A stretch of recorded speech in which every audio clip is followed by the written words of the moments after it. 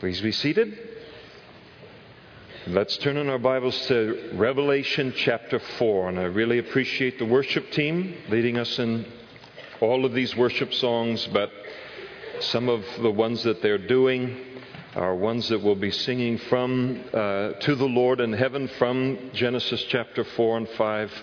And I think that Calvary Chapel of Modesto will hold its own on that glassy sea. We'll at least know the words. I don't know if they'll have these screens up there, but I don't think we'll need them up there. After these things, chapter 4, verse 1, after these things, John wrote, I looked and behold a door standing open in heaven. After these things, the word metatauta, at the end of verse 1, at least as it's written in the New King James, come up here and I will show you, the angel said, things which must take place after this. Again, metatauta, the outline given by Jesus concerning the book of Revelation in chapter 1, verse 19, when he said that write the things which you have seen, which is Revelation chapter 1, the things which are, that is the church age, chapters 2 and 3. And then he said, and the things which will take place after this, after the church age, metatauta. He uses the word metatauta twice in chapter 4, verse 1, just so we know, without mistaking it at all, that we're beginning the third division of the book of Revelation that defines what happens in heaven and on the earth following the rapture of the church. I think that sometimes as we read the Bible, we could wish that we knew a little bit more about heaven. And we say, boy, what are we going to do up there? And people got us playing harps and all kinds of things, don't they? In the cartoons and all. And maybe you'll be a harp player up there. But I don't think we're all going to be sitting on clouds, playing harps. That's not the picture that the Bible paints of this. And one of the things that I do so often when someone knows the Lord and has gone on to be with the Lord, and the family members, sometimes we're grappling with where is our loved one now? What is the scene that they're in the middle of and all? And it's wonderful to go to Revelation chapter 4 and direct a person to read and to say, that is the scene that your loved one is in the middle of. And this is one of the great values of this particular insight to heaven that chapters 4 and 5 give us, is it helps us to realize those that we loved. And the longer we walk with the Lord, the longer we live for the Lord in this world, the greater and greater the proportion of our family and our church family finds themselves up in heaven, and until, it's very easy for this world not to be our home, as we're longing to be reunited with those that are in heaven before us. Another thing that's good about knowing a little bit about heaven here from chapters 4 and 5 is that I really do want you, when you get up there, to know what you're doing up there, especially if they give out like sweatshirts that have like what the church you come from and all. So if you go up there and you're completely thrown by these, 4 living creatures and the 24 elders and the crowns and the throne and the whole bit, and you're walking around, what's that all about? Don't say you come from another church. You won't be able to up there. You'll have a new body. But don't say you came from here. And at least say I wasn't paying much attention when they did teach it to me, but I didn't pay much attention to it. Vance Havner, if you're never familiar with him, he's gone on to be with the Lord, and one of the persons that makes heaven, secondary to the Lord, but these great saints that have gone on before us. He says this about heaven, I love it. He said, there are a lot of questions the Bible doesn't answer about the hereafter. But he said, but I think one reason is illustrated by the story of a boy sitting down to a bowl of spinach when there's a chocolate cake at the end of the table. He's going to have a rough time eating that spinach when his eyes are on the cake. And if the Lord had explained everything to us about what's ours to come, I think we'd have a rough time with our spinach down here. And so he tells us what we need to know about heaven. And so here is John he enters into the heavenly scene. There's the invitation. A voice which I heard was like a trumpet. We're going to see that word like a lot through this section of the Scriptures. It's interesting that the Apostle Paul, remember, when he wrote to the Corinthians, he talked about one who had a vision, and he was taken up into the third heaven and saw things that it would just be or heard things. He said the things that he heard would be unlawful to try and explain it in human language. It would be a disservice to what he heard in heaven, speaking in nothing that he saw in heaven. So here is the Apostle Paul with this great legal mind. And he looks at it, and if he can't do heaven justice, then he's just going to leave it alone. You'll see it when you get there. Now, the Apostle John's a bit of an artist. And these artistic types, they'll try and do something a lawyer wouldn't do. And try and explain a little bit about what he's seeing up there. And of course, he's inspired by the Spirit to do that. But you notice the like. He's going to do the best he can to explain heaven in human language. But he's going to qualify it continually. It's kind of like this. That's as close as I can get to explaining it to you. So he said, the first voice which I heard was like a trumpet speaking to me, "Come up here, and I will show you things which must take place after this." So the invitation by this angel to come up into heaven and see what it is that's going to happen in heaven after the rapture of the church. He says the voice that he heard was like a trumpet, and we'll see that a lot in the book of Revelation here. And the voices it's speaking, it's loud. There's tremendous clarity to the voice. It's beautiful. I'm convinced that when we do get into heaven with what he describes, we're going to hear the things that we're going to see, that it is going to be involve the original intent for the senses. Our senses are fallen now. And what we're going to hear there, what we're going to see there in these new bodies, how we're going to process information, our ability to appreciate heaven is going to be way beyond what we can do at this time. And so he speaks here about the voice being like a trumpet, loud, and he's going to talk about throughout this chapter. We will get to it. I'm not just going to tell you about all the things we're going to get to and not get to it, but he talks about loud voices, singing in a loud voice to the Lord and all in heaven. And heaven is going to be a loud place. You'll have good ears and a good capacity to appreciate it when you're up there. But if you're still struggling with an electric guitar and drums on the worship team, your problems are just beginning, because heaven is filled with worship and it's very, very loud up there. And immediately I was in the Spirit. This is something that is coming to him by the Spirit of God, this vision. And behold, this is what he sees. The first thing he sees as he's introduced into heaven, a throne set in heaven, and one sat on the throne. And the first thing he sees is the throne of the Father, and the Father sitting upon the throne. But he doesn't see the Father, as we're going to see in just a moment, because the Father does not take a physical form. He is Spirit. And how he describes him in a couple of minutes here is very, very interesting. But heaven, I love it. I know I'm going to love heaven. It's all about God. It's about His throne. It's about Him sitting upon that throne. And He sits on that throne in heaven. And He doesn't apologize for it.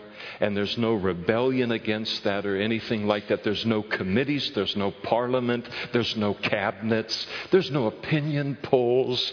There's no, divisiveness between political parties and all of that stuff. Heaven is very, very simple place. He rules there. And everybody that is in heaven is thrilled that is the case. And so nothing in heaven is going to compete with God for our heart, our mind, our soul, our strength. It will be the center of our attention in that heavenly scene. And of course, it reminds us of Isaiah chapter 6, the vision of that throne when Isaiah wrote in the year that King Uzziah died. He said, I saw the Lord, and he was high and lifted up, and sitting upon his throne, high and lifted up, and the train of his robe filled the temple, and the angels cried, holy, holy, holy, and very similar to the scene that we're going to see in this passage here. But here was Uzziah, the king of the southern kingdom of Judah, very, very good king. He had ruled over Judah for decades, and even though he was a great king and he had tried to bring godly reform to the nation, even in the midst of that, God's people were slipping further and further into sin of their own desire and will. And here now, King Uzziah dies, and Isaiah looks at it and said, wow, if we haven't gotten wickedness and evil on the run while we had this king, what in the world's going to happen with the next king in a time of tremendous uncertainty for the southern kingdom of Judah? And what does the Lord do to solve things for Isaiah? Gives him a vision of the throne behind the thrones of man. Gives him the vision of the great throne, greater than the throne of even Uzziah, the throne that is never empty, the throne that God is always sitting on. And that's what, we always have to remember before we read the newspaper, or that we turn on the news. So often we're seeing the throne of Uzziah or whoever, and then what God is faithful to do in His Word is remind us there is a throne in heaven that is never empty, never changes, is never an assault against God in that scene. And so here he gets to see it with his own eyes. One of the things that I notice about God is that He's sitting on that throne. He's not pacing. He's not anxious about anything at all. He is the picture of peace upon that throne. You know what that tells me? If He can relax, we can relax. Now, if the picture was, and God was pacing back and forth before the throne, I'd be a little antsy about that, but that's not what it says. Heaven is completely relaxed. They are not alarmed at all about what they see happening here. They don't like it. But they're not alarmed about it. They're not alarmed as they look at our individual lives. The Lord isn't. In heaven, they know God wins. They know that He has the final say in every situation, all of man's history. And so He's sitting there upon that throne. Heaven is going to be all about God. I am going to love that. No man, no, pictures of here's the usher of the month or, none of these. It's going to all be about that throne. God bless you, ushers, but we won't do that either. And so there He was. And He who sat there on that throne was, and then there's that word like again, isn't it? Like a jasper and a sardius stone in appearance. So he says it's like, you can't describe them. He said it's just colors. There's just these colors coming off of that throne. And the first thing that he sees coming off of this throne is just this light heading off into eternity like a jasper stone. And the jasper stone that's described here is a little different than for those of you who are into stones and all those rockology or whatever all that is, whatever. So you know the right word. And so you know that a jasper stone today is kind of opaque, a little bit milky and all. But later on in chapter 21, we're going to see that God describes this jasper stone as being perfectly clear. So you have this light that is coming off of the throne that is like, the stone is like a diamond. It's just bright, beautiful, pure, clear light that is beaming forward. And then he said, not only concerning the jasper stone in appearance, but also a sardis stone. And the sardis stone is like ruby red color, very, very deep, deep red. And so maybe that stone speaks a little bit about redemption, and the Lord is the source of our redemption. It is interesting, if you put the two stones together, they beautifully communicate what God does in a human life. The first stone that's mentioned, He just comes as a light. He takes His white-hot light holiness and He lays it alongside of our life, and He exposes our sin. And just when that exposure of our sin would leave us undone or without hope that we could be saved and without hope for our situation, then He comes and immediately He hides what the light exposes then with His blood, with the red stone, the sardius stone. And then notice He declares concerning that throne that there was also a rainbow around the throne in appearance as an emerald. And an emerald is a beautiful, beautiful green. Now we think of a rainbow as being kind of a half of an arc kind of thing. This rainbow goes all the way around the throne, and it's green. And nobody knows particularly why it's green. For those of you for whom green is your favorite color, you're going to like it. And those of you for who it isn't, you're still going to like it. And I look at green, I don't know what it means, but it speaks of life to me. It speaks of beauty to me. And so here is these tremendous, just beautiful, beautiful colors that are there in heaven. Heaven is not going to be some dull, drab place. It's going to be a very, very colorful place. And you know, which makes it so weird that all through, church history, it seems that Christians have worn the most somber and sober of colors out of respect for God. Black suits, navy blue suits. The only thing they wear is a tie that has some semblance to heaven. It's a crazy color kind of thing. If we're going to wear something that's reflective of heaven, it should be those big, loud Hawaiian shirts. Maybe that's what we should wear. If they didn't cost so much. I'm telling you, that's another problem, isn't it? But big, or like whenever I think of just bright people wearing bright colors, professional bowlers. You ever watch them? It's like, who let you out of the house on? They wear plaids and stripes and polka dots and all at the same time. Crazy colors, pastels, primaries. I mean, every kind of deal.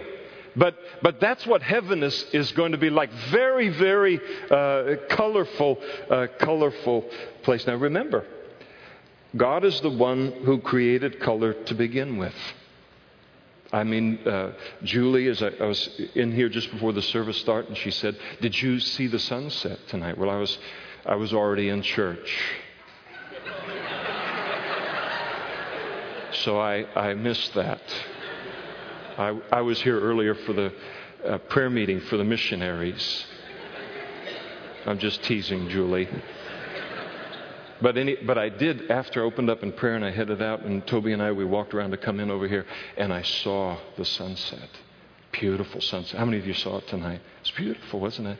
The colors that are there. You look at the sky, how blue it is. I mean, we have to fight for it here, don't we, in the Central Valley? And you look at the greens of the plants, and now spring's coming in. You go to the nurseries and you see all these greens and mixtures of greens and all the colors of the flowers, and you're going to mix this to do this and all, so you can look out your window or go in the backyard or whatever and try and forget that it's 107 degrees here in the Central Valley. And you take those oars. Sometimes I like town and country fairs. And the one that I grew up around, you would go into this one building. It was where all the people made jewelry and stuff out of the stones and all. And they'd have all these stones displayed. You can't believe what's inside of a rock. The blues, the greens, the purples, the pinks. God created all of it. He's created all of the colors. And there just isn't any way heaven is going to be less colorful than this world.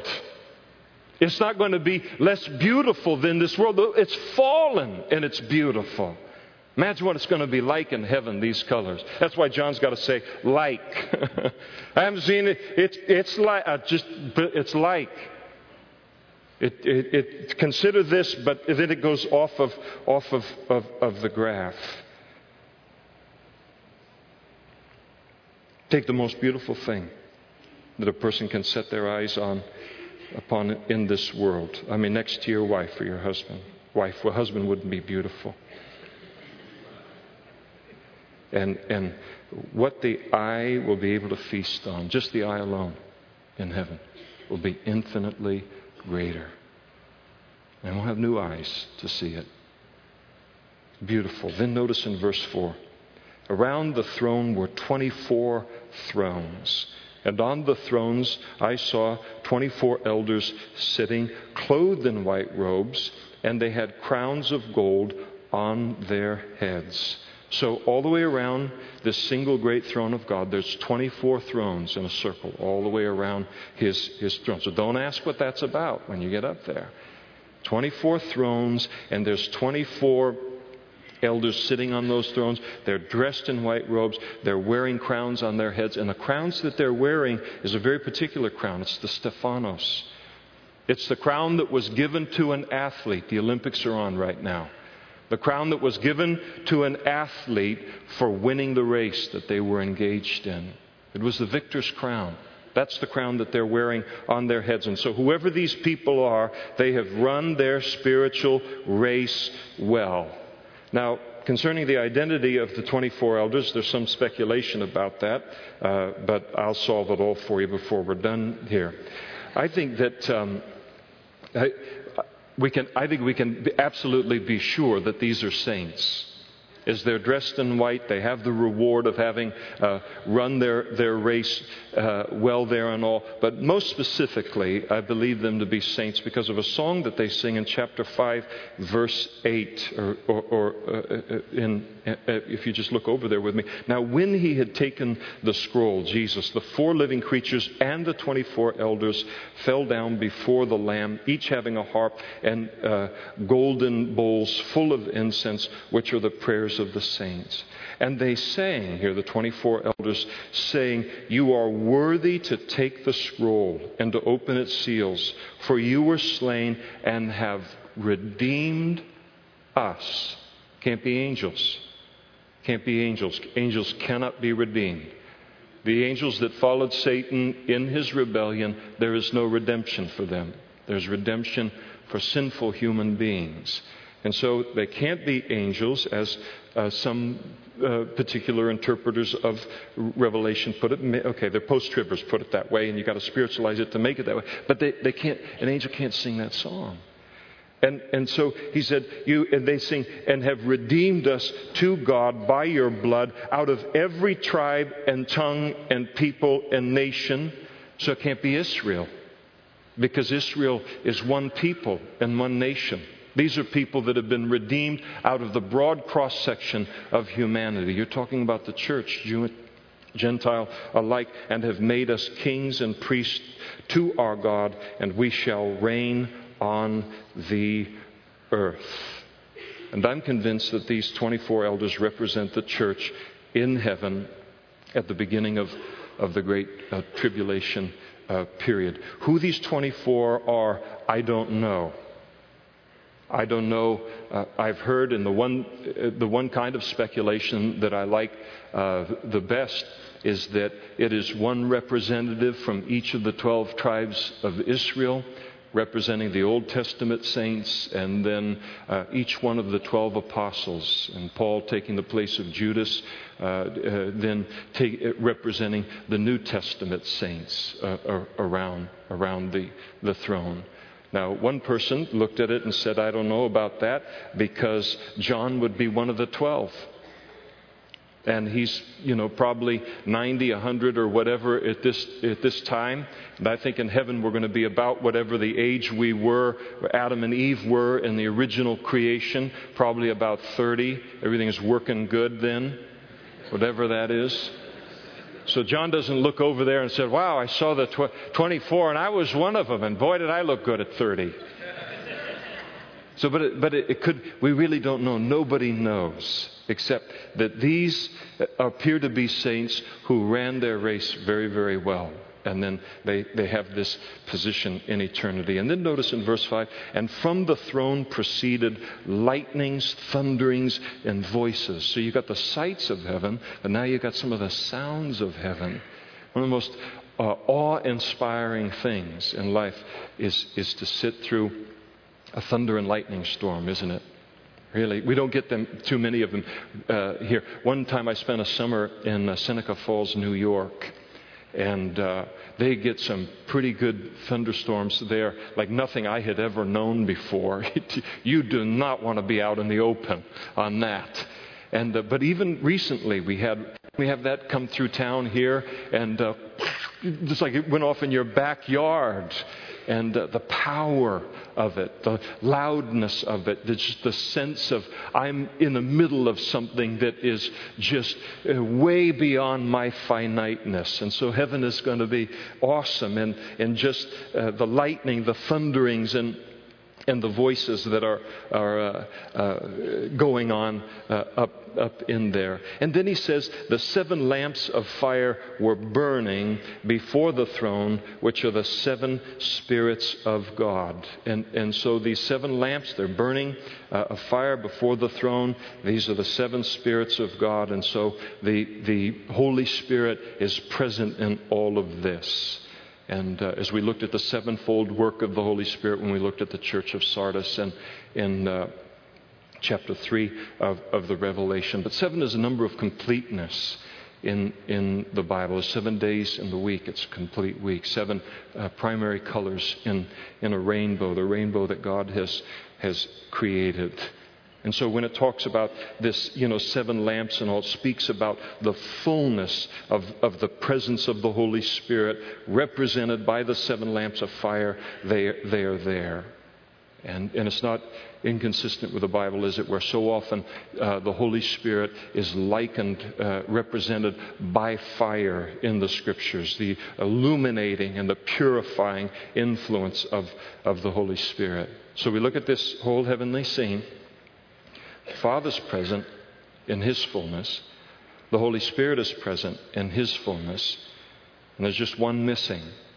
And it sets the stage for the unfolding of the Lamb of Jesus then in Revelation chapter 5. Notice in verse 6, he speaks then of a sea of glass like crystal. Therefore the throne there was a sea of glass like crystal. And so it talks about a sea, and what does that give us a sense for? The size of it. The size of it. All of the saints are going to stand on that glassy sea like crystal. And we're going to praise the Lord there. And we're going to see in chapter 5, whenever we get there, that there's an angelic host that sings praises to the Lord along with the church in heaven. And that heavenly choir of angels numbers 100 million plus. So it's going to be a pretty big sea. Now he talks about a sea that's just like glass there, like crystal, like glass. Speaks about peace, doesn't it? When a sea is like glass, heaven is a peaceful place. All this color, all these sights and sounds, all these things, but it's going to be a very, very peaceful place. I don't know how many of you have crystal at home. He talks about the sea of glass being like crystal.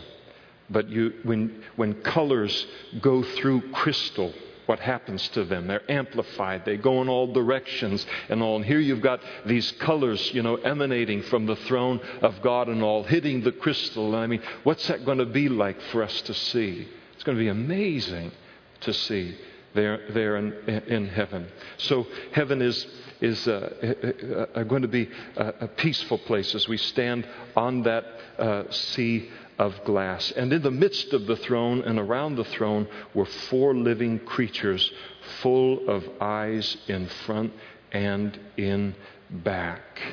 So he talks about 4 living creatures here, and they've got eyes on the front side of them and on the back side of them. Weird. This is wilder than anything that George Lucas could come up with, couldn't it? I have to speak carefully, don't I? Because we're from Modesto.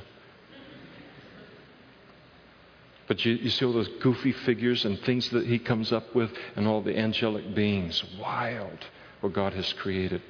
A little bit later in the book of Revelation, He's got angels that are so big, one is able to put his foot on the sea and on the land. The sea and the land are likewise firm to him. And the angelic beings we're going to need a new body to be able to handle them and process them. And sometimes they come like a stranger. They come to us, and we entertain strangers, and we need to be aware that we can be entertaining an angel. They can take kind of a form that's more familiar to us. But some of the descriptions of the angels in the Bible, wow. Sometimes people say, God, if this is really from you, would you cause an angel to come into my room right now? You might not survive it. You have a heart attack and just die right in the room.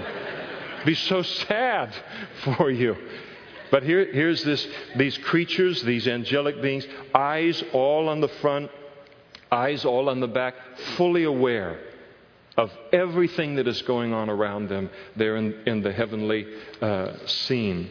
And then he describes the first living creature as being like a lion, the second living creature like a calf, the third living creature had a face like a man, and the fourth living creature was like a flying eagle. And then the four living creatures each had 6 wings. They were full of eyes within and without. Now this vision that John is seeing here, very similar to the vision that Ezekiel saw in Ezekiel chapter 1, where he saw the angelic beings and saw the same series of angelic beings with the same kind of faces there. So the first with a face like a lion, and then like a calf, and like a man. And the fourth was like a flying eagle. And the parallels are amazing as it relates to the Gospels and how Jesus is presented in each of the Gospels. Like the first living creature with the face of a lion in Matthew's Gospel, Matthew presents Jesus as the fulfillment of the Old Testament prophecies. Over and over again, he says, as it is written, as it is written, as it is written, including Jesus as the Lion of the tribe of Judah. And so he's as a lion, he's like a king of the jungle, majestic and powerful. And then the second living creature has a face like a calf. Mark's gospel presents Jesus as a servant. And he talks about, he speaks of him as being like a calf here, but as an ox in Ezekiel's prophecy. But they're one and the same. There's just a few years added to the one on it. But the gospel, according to Mark, speaks about Jesus as the servant, coming as the servant. The Son of Man came not to be served, but to serve and to give his life as a ransom for many. And then the third living creature in Luke's gospel, Jesus' humanity is emphasized. And the third living creature has the face like a man. And over again, you see Luke referring to Jesus as the Son of Man, the Son of Man, the Son of Man. The emphasis upon his humanity. And then like the fourth living creature that was like an eagle. And what does an eagle do? Soars in the heavenlies, comfortable in the heavenlies, at home in the heavenlies. And of course, John's gospel presents Jesus as the Son of God, come from heaven, comfortable in the heavenlies. And so here, all of it, the volume of the book, it testifies of Jesus. Heaven is about Jesus, even in the creation of the angels. They have the wings, they have the eyes. And then notice their song. And they do not rest day or night. So in heaven, I don't know if it's true about everybody else, but in heaven, angels don't need to sleep. So there's no time lost related to that. And they sing day and night without rest, holy, holy, holy, Lord God Almighty, who was and is to come. Just as we have sung today. And what they offer up to the Lord in that heavenly scene, their ministry is one of just offering uninterrupted praise to God for one specific trait, the trait of holiness. I love His grace. I love His love. I love everything about God. But when you go through the Bible from Genesis to Revelation, the single characteristic that God is praised the most for from one end of the book to the other is His holiness. Now, don't misdefine holiness as being, a certain kind of a look or a certain kind of whatever. Jesus is the picture of holiness. But to be holy is to be different. And heaven is completely different from the earth. It is perfectly, perfectly holy. And here on this earth, isn't it interesting, the riots that have been going on over these cartoons of Muhammad all around the world and all. And then people say, well, if they did something like that and they blasphemed Jesus, all of the Christians would go crazy too. Excuse me? They do it every week, excuse me. I mean, if we had a rioting God, we'd have an occasion to riot every single day of the week. He's blasphemed. And yet, as much as the holiness of God is scorned in this world, in heaven they love it. In heaven we're going to love it. And God is speaking of all of this, I think, because He wants us to know that all of the judgment that is going to come upon this earth that follows in the rest of this book, it comes out of His holiness. A holiness that's celebrated there in heaven. It's because of His holiness that He must judge sin. And so that's what it's an expression of. Heaven's going to be a holy place. You know how holy it's going to be? You can't be tempted there. There will not be even the existence of temptation for us to fall when we've got our new bodies and set and situated all there in heaven. Not only no sin, but no temptation to sin. It's going to be wonderful. We're being prepared for it. Our hearts long for it. Will you miss this flesh when you're up in heaven? I won't miss. The old saying, you wake up in the morning, you look in the mirror, and you see the enemy. It's the truth. I'm going to fight you all day long. Again today. You ugly whatever, kind of a deal. I'm not going to miss it at all and be done with it. And so they talk about His holiness, who was and is to come, speaks of the eternal nature of God. And whenever the living creatures give glory and honor and thanks to Him who sits on the throne, who lives forever and ever, then this is what the 24 elders do at that time. They fall down before Him who sits on the throne, and they worship Him who lives forever and ever, casting their crowns before the throne, saying, you are worthy, O Lord, to receive glory and honor and power. And the 24 elders representing the church begin to give praise to the Lord. What do they do first, though? They cast their crowns before the Lord. And sometimes we talk about, and there's differences of reward in heaven based upon our faithfulness to what God has called us to be in our individual lives for Him, this side of heaven and all. So sometimes I'll kid around a little bit about having a beanie versus a real crown and that kind of stuff and all. But it's not going to be like heaven is going to be this thing where this guy's going to have like a 3-foot crown. He's walking around with guy wires and everything and say, "Hi, it's me again. Did I tell you the story about the time that I ran the crusade?"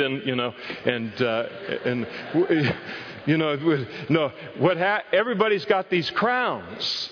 And all, but what do they do with them? They cast them before the Lord.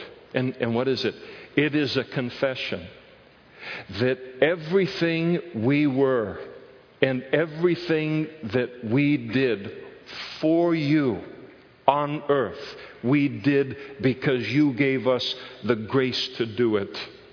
And now we offer even the reward of that back to you. So there's humility in heaven. There's the reward and all of that, but everybody has the same recognition that anything good that came out of our lives was because of the grace of God.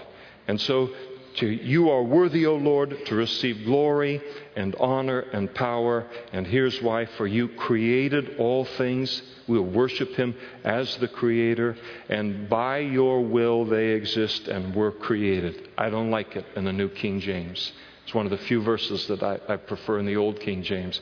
In the Old King James, the song goes like this. And for you created all things, and for thy pleasure they are and were created. Man was created to bring pleasure to God. And it is only as I accept that about why I've been created, and then engage in the very thing that I've been created for, that I will find fulfillment in life. Until I'm engaged in that relationship with the Lord and engaged in the worship of Him that He is due as my Creator, there will always be that nagging sense in my life that there must be something more to life than I have experienced. And the reason that we feel that is because until we're engaged in that relationship, there is something more to life than what we have experienced. And so to accept this about God, to accept this about myself, is to be able to head into life as God intended it to be. And so the worship that's lifted up to the Lord. If you love worship, if you just love worshiping the Lord morning, noon, and night, you're going to love heaven. That's exactly what we're going to be doing in heaven. Heaven is a worshiping place. Now, the great dilemma. What time does your watch say, Bill? Do you have one? You don't have one? God bless you. Nobody should bring a watch to church, should they? It's just fabulous. I'm showing about a little bit before 7 o'clock, huh? 7 o'clock straight up?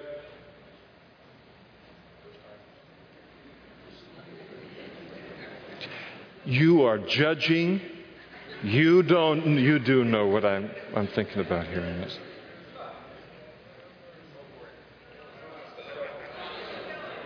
Look what I've got. I've got a riot on my hands.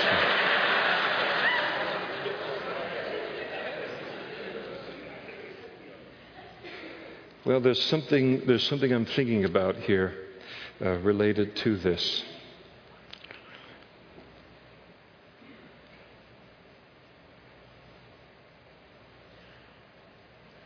Oh, we can do it in 4 minutes.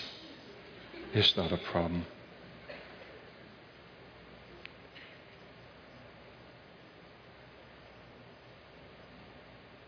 And I saw on the right hand of Him who sat on the throne a scroll. So here, John, in that heavenly scene, as it all just continues, he looks to the throne of the Father and he sees a right hand, so to speak, and it's holding a scroll, the one that sits in the throne. Now, a scroll in those days, they didn't have books like we have of paper and sheets and like that. Scroll was what they wrote on. And when they would write something in a scroll, then they would roll it up and they would put seals on that scroll, on the edges of it. And the only way that you could find out what was in the scroll was then to break those seals. That's what is in the hands of the Father on the throne. Now, what the scroll appears to be, to me, is the title deed of planet Earth. In Jeremiah chapter 32, we're told of an event in Jeremiah's ministry having to do with a sealed scroll. And I'm always looking for the Old Testament to kind of interpret the book of Revelation.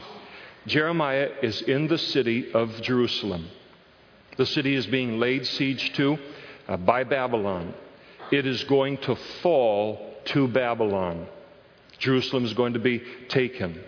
And God told Jeremiah in the middle of this whole siege and the city's about to fall that his cousin Hananiel would come to him offering to sell Jeremiah his field in Anathoth because Jeremiah was the nearest kinsman, nearest blood relative, kinsman redeemer. So in order to keep the land in the family, would Jeremiah be willing to buy this piece of land? Probably 2 years later, he'd have been delighted to buy the land. But the land's already been gobbled up by the Babylonians. Israel's going to go into captivity, into the Babylonian captivity. They have no knowledge except what God has given them that they're ever going to come back into the land and ever have a chance to own their own homes in the land that they once had. It's a terrible real estate transaction that God is telling Jeremiah to do. And God told Jeremiah, when your cousin comes, you go ahead and buy that piece of land from him, as a witness to the fact that you will not always be in Babylonian captivity. You will one day come back to this land as you have been prophesying. I want you to practice what you've been preaching. Buy the land, take the scroll, the title deed to the land, put it in an earthen vessel so that when you come back, or your family, that land will be there waiting for you. And so Jeremiah, he paid his cousin the 17 shekels of silver for the land. They signed the deed, rolled it up in a scroll. They sealed it with a wax seal. It was given to Jeremiah, and he put it away in a dry place for storage. And it's interesting, the whole thing, because though Jeremiah owned the property at this point, it would not be until after the rule of Babylon, the rule of the Gentiles, was over, that he would be able to take possession of it. He had purchased it. He owned it. But a period of time would pass before he would take possession of it. But during that time, it was never in any doubt that he would. Now, in the same way, when God created the world, he gave dominion of the world to Adam and Eve. Genesis chapter 1, verse 28. Be fruitful, multiply, fill the earth and subdue it. Have dominion over the fish and the sea, over the birds of the air, and over every living thing that moves upon the earth. God gave dominion to Adam and Eve over the whole earth. But when Adam and Eve sinned, they passed that dominion on to the devil. And they gave Satan a place in human history.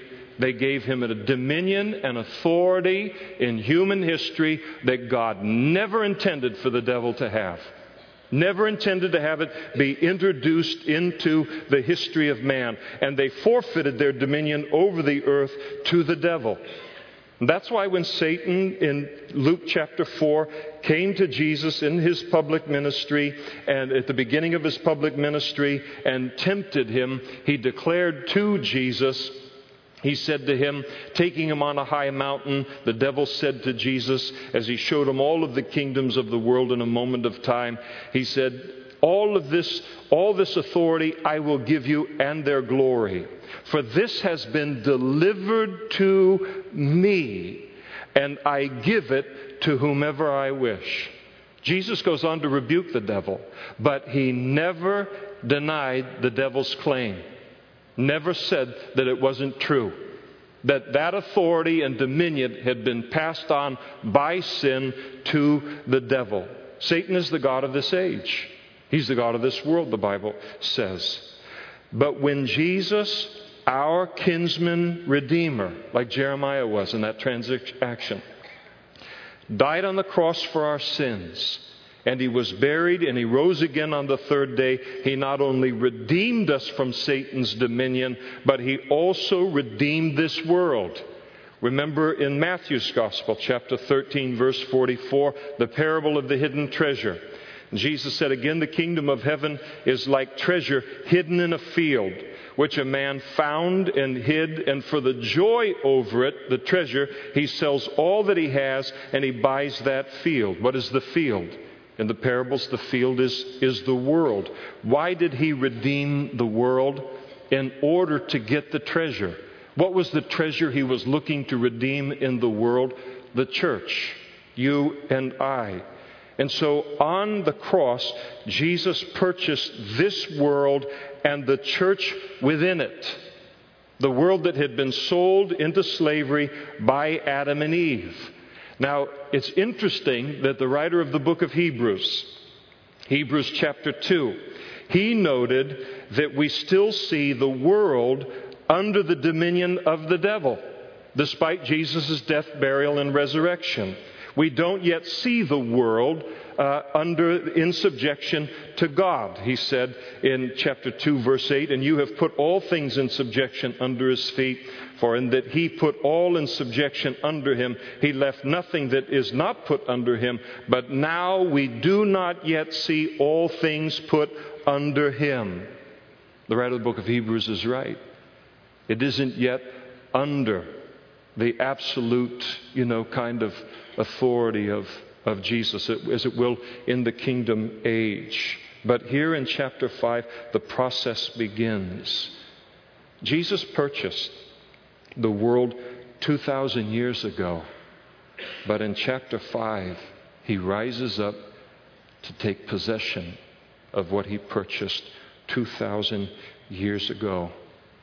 And what happens here in chapter 5 and on through the book of Revelation is the greatest close of escrow in human history. A little real estate lingo for you on that. But it's true. It's true. He is going to establish his dominion over it. The scroll is written on both sides. There's a lot written on that scroll. And a question then is posed by a strong angel in verse 2, who then proclaims with a loud voice, "Who is worthy to open the scroll and to loose its seals?" He just shouts this with a loud voice. Who is worthy, he says, to open the scroll and to loose the seals?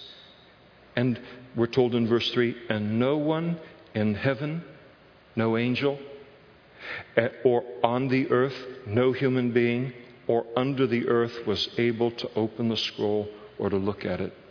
He invites anyone who is worthy to open that scroll to step forward. We don't know how long this pause occurs in heaven. We don't know how long he waited. But no one could step forward to take that scroll out of the Father's hand and take the earth back completely in the control of the Lord. And when John is witnessing this whole scene, no one coming forward, it says, "And so I wept much because no one was found worthy to open and read the scroll or even to look at it." He sits there and he looks. And now remember, he's in heaven. You're not in heaven. He knows what life is on planet Earth. Now he knows what life is like in heaven. And when he sees no one coming to take this scroll, in his mind, the devil's dominion and influence upon the world is going to go on uninterrupted forever and ever and ever. And the thought of it is so heartbreaking to him that he begins to weep, literally with just flow of tears, begins to weep over that whole possibility. I tell you, I would weep too if I didn't know the rest of the story here on things. And so as he begins to weep over all of it, one of the elders then said to him, "Do not weep." Give me one good reason. All right. "Behold, the Lion of the tribe of Judah," one of the names of Jesus, "the Root of David." These are Old Testament prophetic names concerning Jesus the Messiah. They know prophecy up in heaven. They believe in him as the Messiah on the basis of the fulfillment of prophecy. He has prevailed or conquered. He's already done it through his death, burial, and resurrection. He has prevailed to open the scroll and to loose its 7 seals. And then I looked, and I think it's one of the most touching verses in all of the Bible for John. When you think about John's relationship with the Lord, he loved the Lord, and the Lord loved him. "And I looked, and behold, in the midst of the throne and of the 4 living creatures, and in the midst of the elders, stood a lamb as though he had been slain." Jesus still bearing the marks of his crucifixion in heaven. Still bearing the marks of the price that he paid for us to be there. I mean, how humbling that is. And that's what John sees. He now sees his Lord Jesus there. And they're having 7 horns and 7 eyes, which are the 7 spirits of God sent out into all of the earth. And so when Jesus comes forth to begin this judgment upon the earth, he comes forth with the complete authority and agreement of the other 2 persons of the Godhead. The Father has given him the scroll. The Spirit of God is great upon him. Father, Son, and Holy Spirit involved in the judgment that is going to follow there. And then he came and he took the scroll out of the right hand of him who sat upon the throne. The scroll is now in the hands of Jesus. Now, when he had taken the scroll, the 4 living creatures and the 24 elders fell down before the Lamb, each having a harp and golden bowls full of incense, which are the prayers of the saints. You ever pray that prayer, that model prayer Jesus gave us? Our Father which art in heaven, hallowed be thy name. Thy kingdom come, thy will be done on earth as it is in heaven. And you go to sleep at the end of the day and you say, rats, it didn't happen. One day it's going to happen. Those prayers aren't being prayed in vain. And that His will is going to be done on earth even as it is in heaven. Our prayers are going to be answered. And they sang a new song saying, you are worthy to take the scroll and to open its seals. Why is He worthy of that? That's what the word "for" is all about. For you were slain, dying for our sins, and have redeemed us to God by your blood. Praise for Him as our Redeemer. He's redeemed us out of sin, redeemed us into His kingdom, out of every tribe and tongue and people and nation, and have made us kings and priests to our God, and we shall reign on the earth. So He's praised as the one who died for our sins, who redeemed us to God, and then He's praised for the privilege that is ours to be able to serve Him, to serve God and God's purposes. I think that I would be in an insane asylum on planet Earth if I had not come to know the Lord. Not because I'm a particularly weak person, though I am that, but if all life was eating and watching television and looking forward to the next vacation and the whatever it is that goes on in life, or what, that's not enough. I mean, we have this sense within us we've been created for much more than that. And it is our privilege. It's viewed as a privilege by these representing the church, the privilege that is ours to serve the Lord, for our lives to be spent toward eternal things. I mean, that's what I wake up for in the morning. That's what you wake up for in the morning.